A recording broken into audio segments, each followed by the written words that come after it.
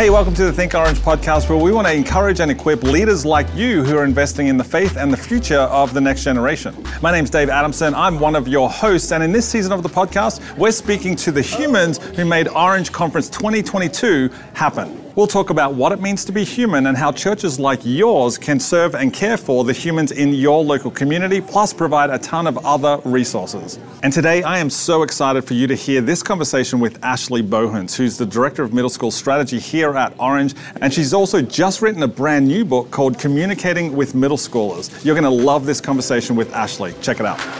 We believe the work you do on the front lines with kids and teenagers is the most important work in the world. Every meeting with a small group leader, email to parents, and late night supply run matters because you're helping kids and teenagers develop an everyday faith. On average, you have about 40 hours this year to influence the faith of kids and teenagers who come to your programming. That means you need to be intentional about your messaging strategy. Orange Curriculum is a comprehensive strategy for birth to high school.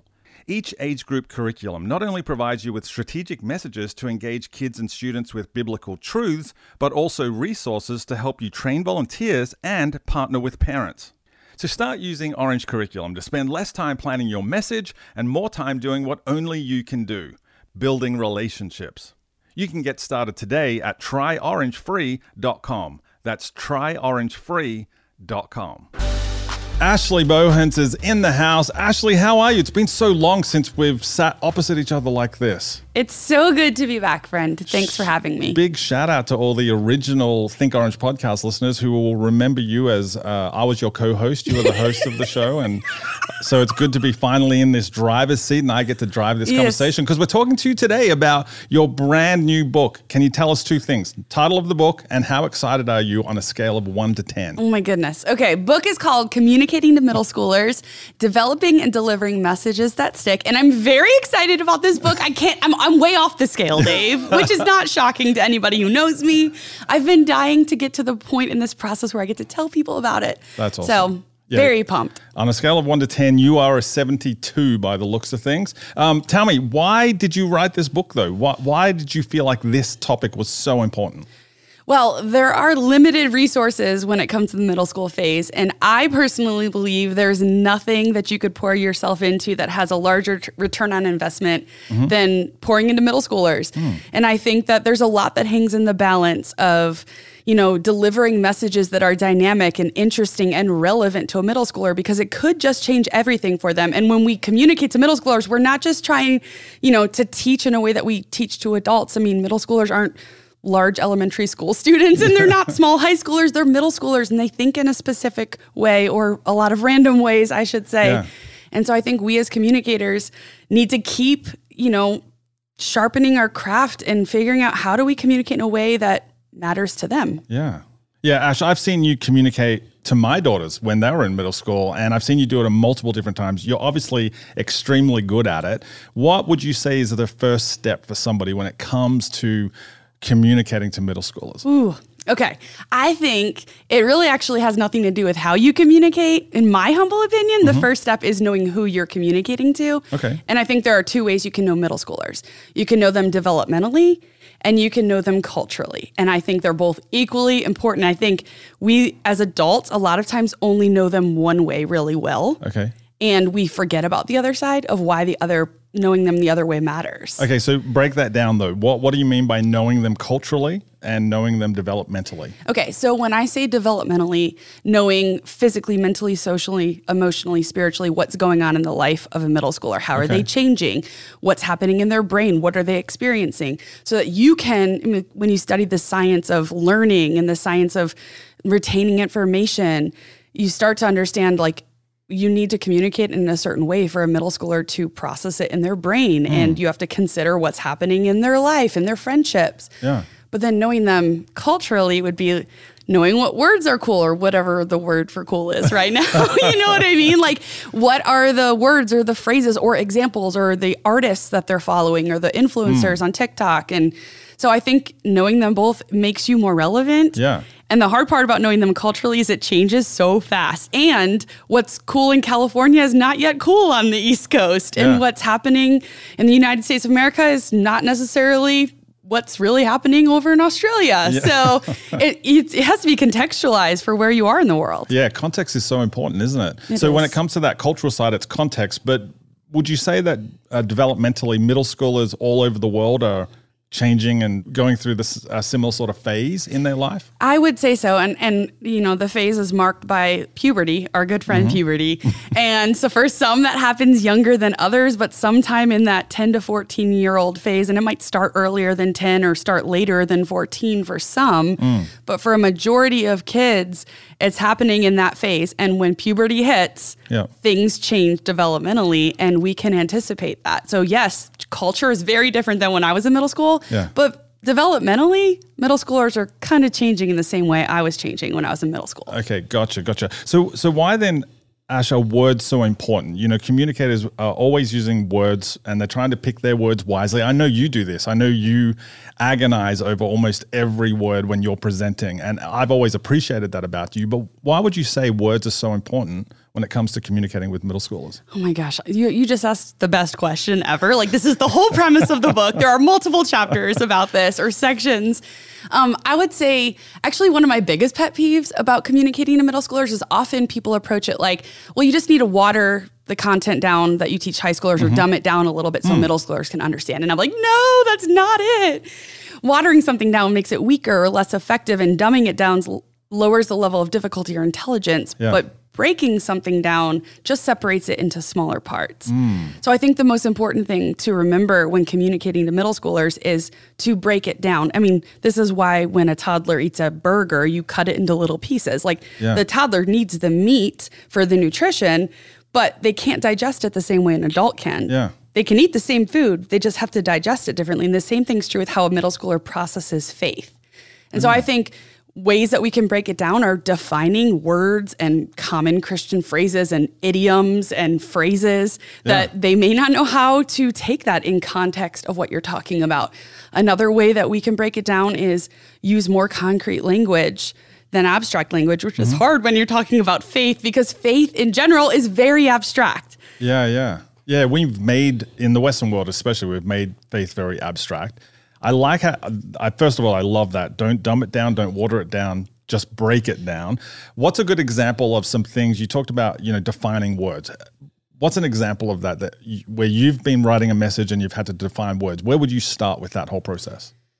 I mean, for me, typically, I start with what's the scripture I'm going to be teaching. And when I read it through first, even before I dig into what's the text talking about, as a whole, I look for any words or phrases that a middle schooler might get hung up on or might not have context for. And an easy way, you know, as an adult, we can think through when we're talking about spiritual concept, how would somebody who doesn't know anything about faith think, like, what questions would they have, or why would this be confusing? What would they need to know about this? It's a similar skill when you're talking to a middle schooler. It's like, what word, phrase, what name for God, what do I need to give context to, and then dive into the full meaning of that scripture. Gotcha. Is that how you start when you're preparing a message? You literally will highlight the words that need defining in a verse? Yeah, totally. And even before I explain what I think the verse is saying, I think that words and definitions, you break it into smaller parts by defining them and giving context, and then you string them together. What's your example of that?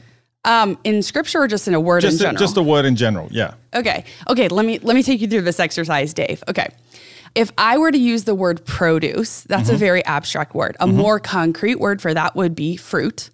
Yeah. A more concrete word for that would be apple. Okay. A more concrete word for that would be a Honeycrisp apple. And a more concrete word would be the apple my mom packed me for lunch today.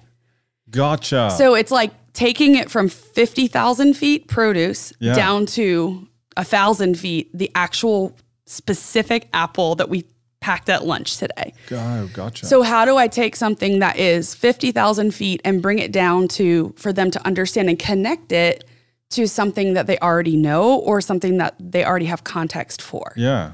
Yeah, whenever we read scripture, this is something that pops up all the time, right? There's these words that we as communicators think everybody we assume everybody just knows what it is, either because we've used it a lot in church or because it's such a prevalent word used throughout the Bible that we just assume everybody knows. But like, for example, the word witness is one of those words, right? If you were doing a verse that talked about being a witness, that would be a good example of a word.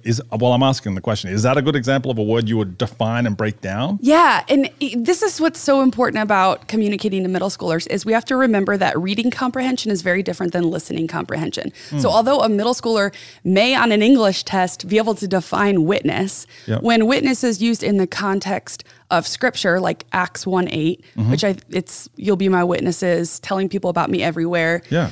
Depending on what translation you use, some translations give more context. Like I believe the NIV just says, and you will be my witnesses in Judea, Samaria, and to the ends of the earth. Yeah. And I believe NLT says, you'll be my witnesses, telling people about me everywhere. Yeah. And so it gives more like almost like a definition of witnesses so that a middle schooler, which I love, and I know that some people love using a certain translation. I'm not trying to say you should or shouldn't use a translation. I am saying that there are some that give more context. Yeah. But if I was teaching from NIV, I would stop and I would say a witness is when you tell people about somebody else or you tell them what happened. You tell them what you observed or what you heard. Yeah. And I would connect it to maybe you've seen a movie about this where there was a court case and they called a witness up who was at that scene. Gotcha. And so I would connect it because anytime you give information, when you look at the science of learning, anytime you present new information, we process that information in our working memory. And that means our brain has to go back into things that we already know and connect that new piece of information or that new word or that new phrase to something that we already know and something that we already understand in order for it to make sense, in order to retain it. Okay. It's fascinating. Yeah, that is fascinating. So you're saying this happens in a middle schooler's mind. Every time they're listening to somebody communicate to them, they're making those same connection points. They're going back into their own mind to try to make that connection. If you as the communicator are not making that connection for them.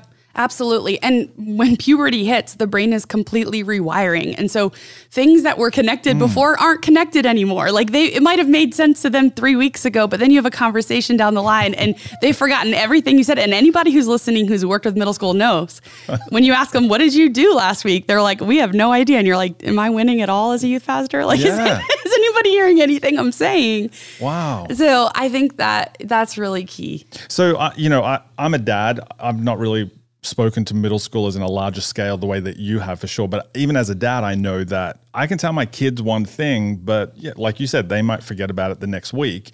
How do you, Ash, with all that's going on, how do you personally do this? Because what I'm thinking is I see my kids' eyes glaze over or they're distracted by something else. And on a large scale, like I've been in student ministry enough to know that somebody can be speaking on stage and it looks like the kids are all distracted. But is that because they're just trying to mentally make those connections?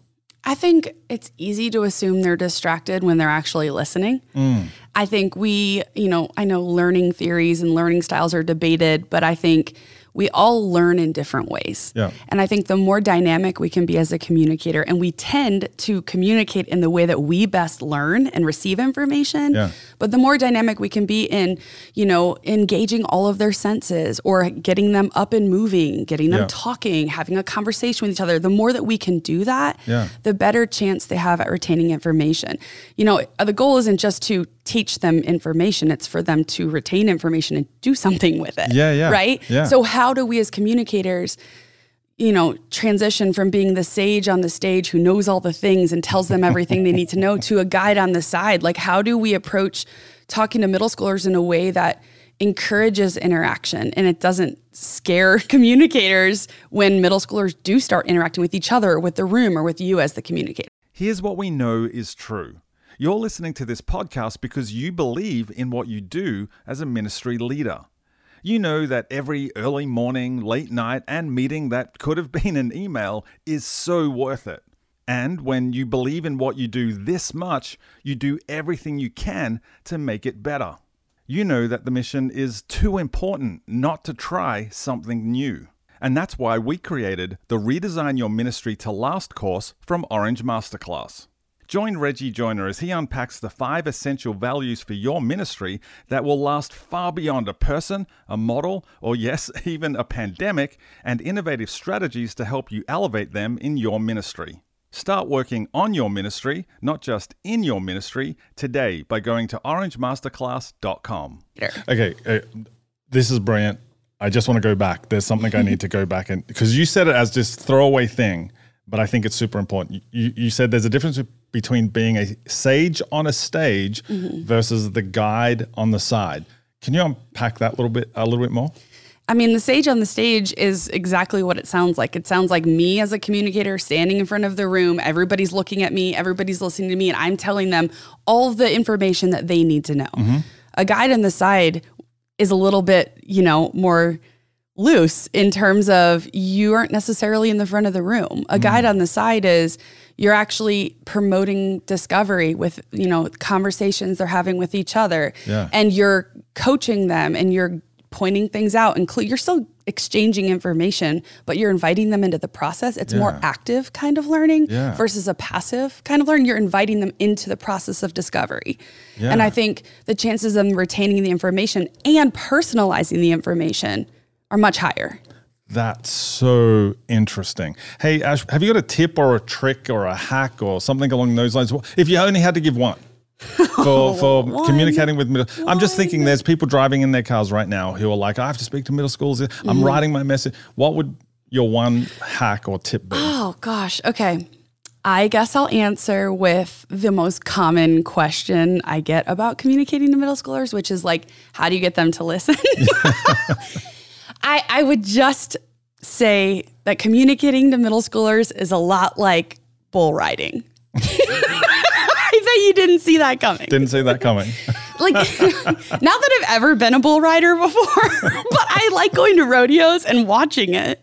Okay, we're going to have a whole other podcast about your rodeo experiences, but keep going. Okay, like, I think it's fascinating because I don't think I breathe the whole time somebody's riding a bull. But what I've noticed is like one of two things happens. Either they get thrown off right away, or they are able to stay on for 8 seconds and then they get thrown off and they win, right? Well, I think what the difference is in those who get thrown off right away and those who are able to stay on for 8 seconds is they move with the bull. Okay. Like they anticipate the movement of the bull. The second they fight the movement, they're thrown off. And so as the cowboy or cowgirl, it's like dancing with the bull in a way. You're anticipating the movement. You're moving with the bull. They stay on for the duration. I think the same thing is true when you're communicating to middle schoolers. Wow. If you approach it in a way that when an unexpected thing happens or an interruption occurs, that you fight against it, you've lost them. Oh. And I think as you're communicating with a middle schooler and you anticipate the unexpected and you know what's about to happen and you move with them, you don't let it like knock against you, you're not going to get thrown off. And I feel like that is the best way to approach it. I think a lot of times we feel like we fail as communicators when, like I was just recently speaking to communicators or to middle schoolers, and a kid, it's silent in the room. I'm talking and he took a full phone call on the front row. He's talking out loud in the room. And I'm like, this is the most amazing thing about middle schoolers. In that moment, I didn't let it, I just acted like it wasn't happening because I didn't want to shame him or anything like that. Yeah. And in that moment, that was, I think, a good move on my part. But there are other moments where something funny happens. And I remember I was teaching and this kid, middle schooler, got up he was in the front row, got up and thought it would be a good time to go to the bathroom like they always do. You know what I mean? Well, the bathroom's right in the back of this room. He walks into the bathroom. He's like, say, hey, if you're pooping. And he screams it. So the whole room hears it. And so, of course, as a communicator, I could let I could fight against that unexpected moment. Yeah. I would have lost the middle schoolers. Yeah. Instead, I just started laughing hysterically with them because that's exactly what they were doing. Yeah. And guess what? They went with me. Brilliant. I didn't lose them there because I expected in that moment. I mean, not that I get it right all the time, but it's just an example of how do you move with them in the course of communicating with them. So good. So bull riding. I love it. Which kind of leads me to the next question. How do you manage a room full of, this is the part about why I'm so scared to speak with middle schoolers is I think I could maybe do the communication part, but I don't know if I could manage a room full of, how do you do that? There is so much room management in a room of middle schoolers. And it's even harder when they don't really know you.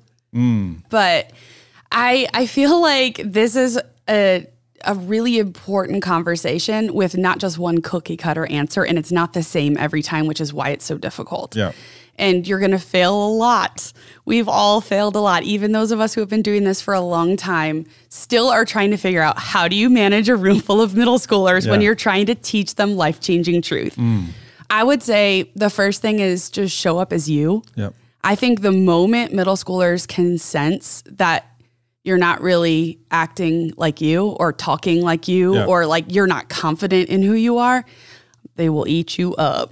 Like, so show up as you, even if you're not the coolest person in the room. Yeah. And even if you're not the trendiest person, I think they just want you to be you because they value that and they need to see that. Yeah. I would also say, like, own the room in terms of how you're engaging the students. Change your pace, change your volume, change your tone, move around the room. Don't just stand on the stage, like, engage them. Don't be afraid of the room, because if you look comfortable in a room and you have energy in a room, they're going to match that. So if you look like you know what's going on in the room, they're going to feel comfortable with you leading it. Yeah. And I would say expect the unexpected. Yeah. Like, that is the biggest thing when communicating to middle schoolers. Like, the funniest things happen in a room when you're communicating, and anybody who's talked to them knows this. And when you know it's going to happen, it doesn't throw you off when it does. And don't take offense to it. Don't take it personal. Like, this is just who they are, and it's wonderful and lovely. And you will learn how to dance through those moments, and it's not going to be the same every time, but you're going to figure out what works for you, and it's going to be fantastic. Ash, I get the feeling that you get bored when you speak with adults. Like, when you have to speak in quote unquote big church, that must be boring to you now. I prefer speaking to middle schoolers. I mean, they put up with my randomness. Like, I feel like I was born to be in the middle school environment, you know? 'cause at any Seventh moment- grader for life.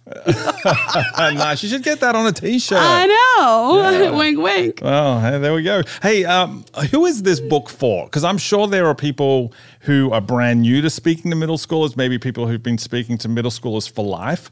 Who did you write this book for? Oh my goodness. The list is long, but primarily anybody who speaks to middle schoolers, more than a few middle schoolers at a time. And that can be youth leaders. It can be your teaching team. It can be teachers, like school teachers, public school teachers, worship leaders. I think this would be so helpful for people who lead worship to think, oh, what are the words, phrases that I need to break down in this worship song before we sing it? So middle schoolers aren't just singing a song, but they know what they're singing in context of what it's saying. That's really good. I think FCA leaders and young life leaders and like small group leaders, honestly, even it can help them as they're having conversations with middle schoolers and learning to break down truths. Yeah. I mean, I think it would be helpful. I have had a lot of people ask if it's also for parents, and it wasn't written for parents. I was going to ask that. It's not written for parents. I do think there are parts of it that parents would find really helpful. Yeah. It's not primary to that audience. So I would say it's more for teachers and youth leaders, teaching teams. I can see teams of people going through this together. Yeah. And there's like reflect and contextualize sections all throughout it that really challenge you to do these like things that help you grow as a communicator. I think that's the heart in it, is how do we all become the communicators God has called us to be with the group that God has called us to? Yeah. I want to ask a very selfish question. There are people who are listening to this podcast from Australia and New Zealand and Europe where we don't have necessarily sectioned out middle school or junior high. What would you say to them? I guess they're dealing with, most people in churches in Australia, dealing with either kids ministry or high school ministry. Right. And so they're getting the middle schoolers at the front end of the high school, or they're getting them on the back end of the primary elementary age. Right. How does this book help them? Ooh, such a good question. No matter what you call them, if you call them preteens, middle school, junior high, adolescents, high schoolers, we're talking primarily about kids ages 10 to 14 in this book. Yeah. So wherever that falls in however you divide up your ministry. Yeah. And I would say, even if you have a combined environment, this book is so beneficial. Not only is there an entire bonus chapter about communicating to a combined environment, because I knew somebody was going to ask me that. Yeah. But I would also say, like, there is a way that you can be intentional when you're communicating to a combined environment to be intentional about all the audiences that are included. If it's a group of middle and high school students, 10 to 18 years old, then that's like the hardest job as a communicator, because it's even more prep. Yeah. You know what I mean? Like, you have to prep for the middle schoolers in the room, and you have to prep for the high schoolers in the room. Yeah. And making sure that you don't make fun of one of the phases, in trying to be relevant to the other group in the room.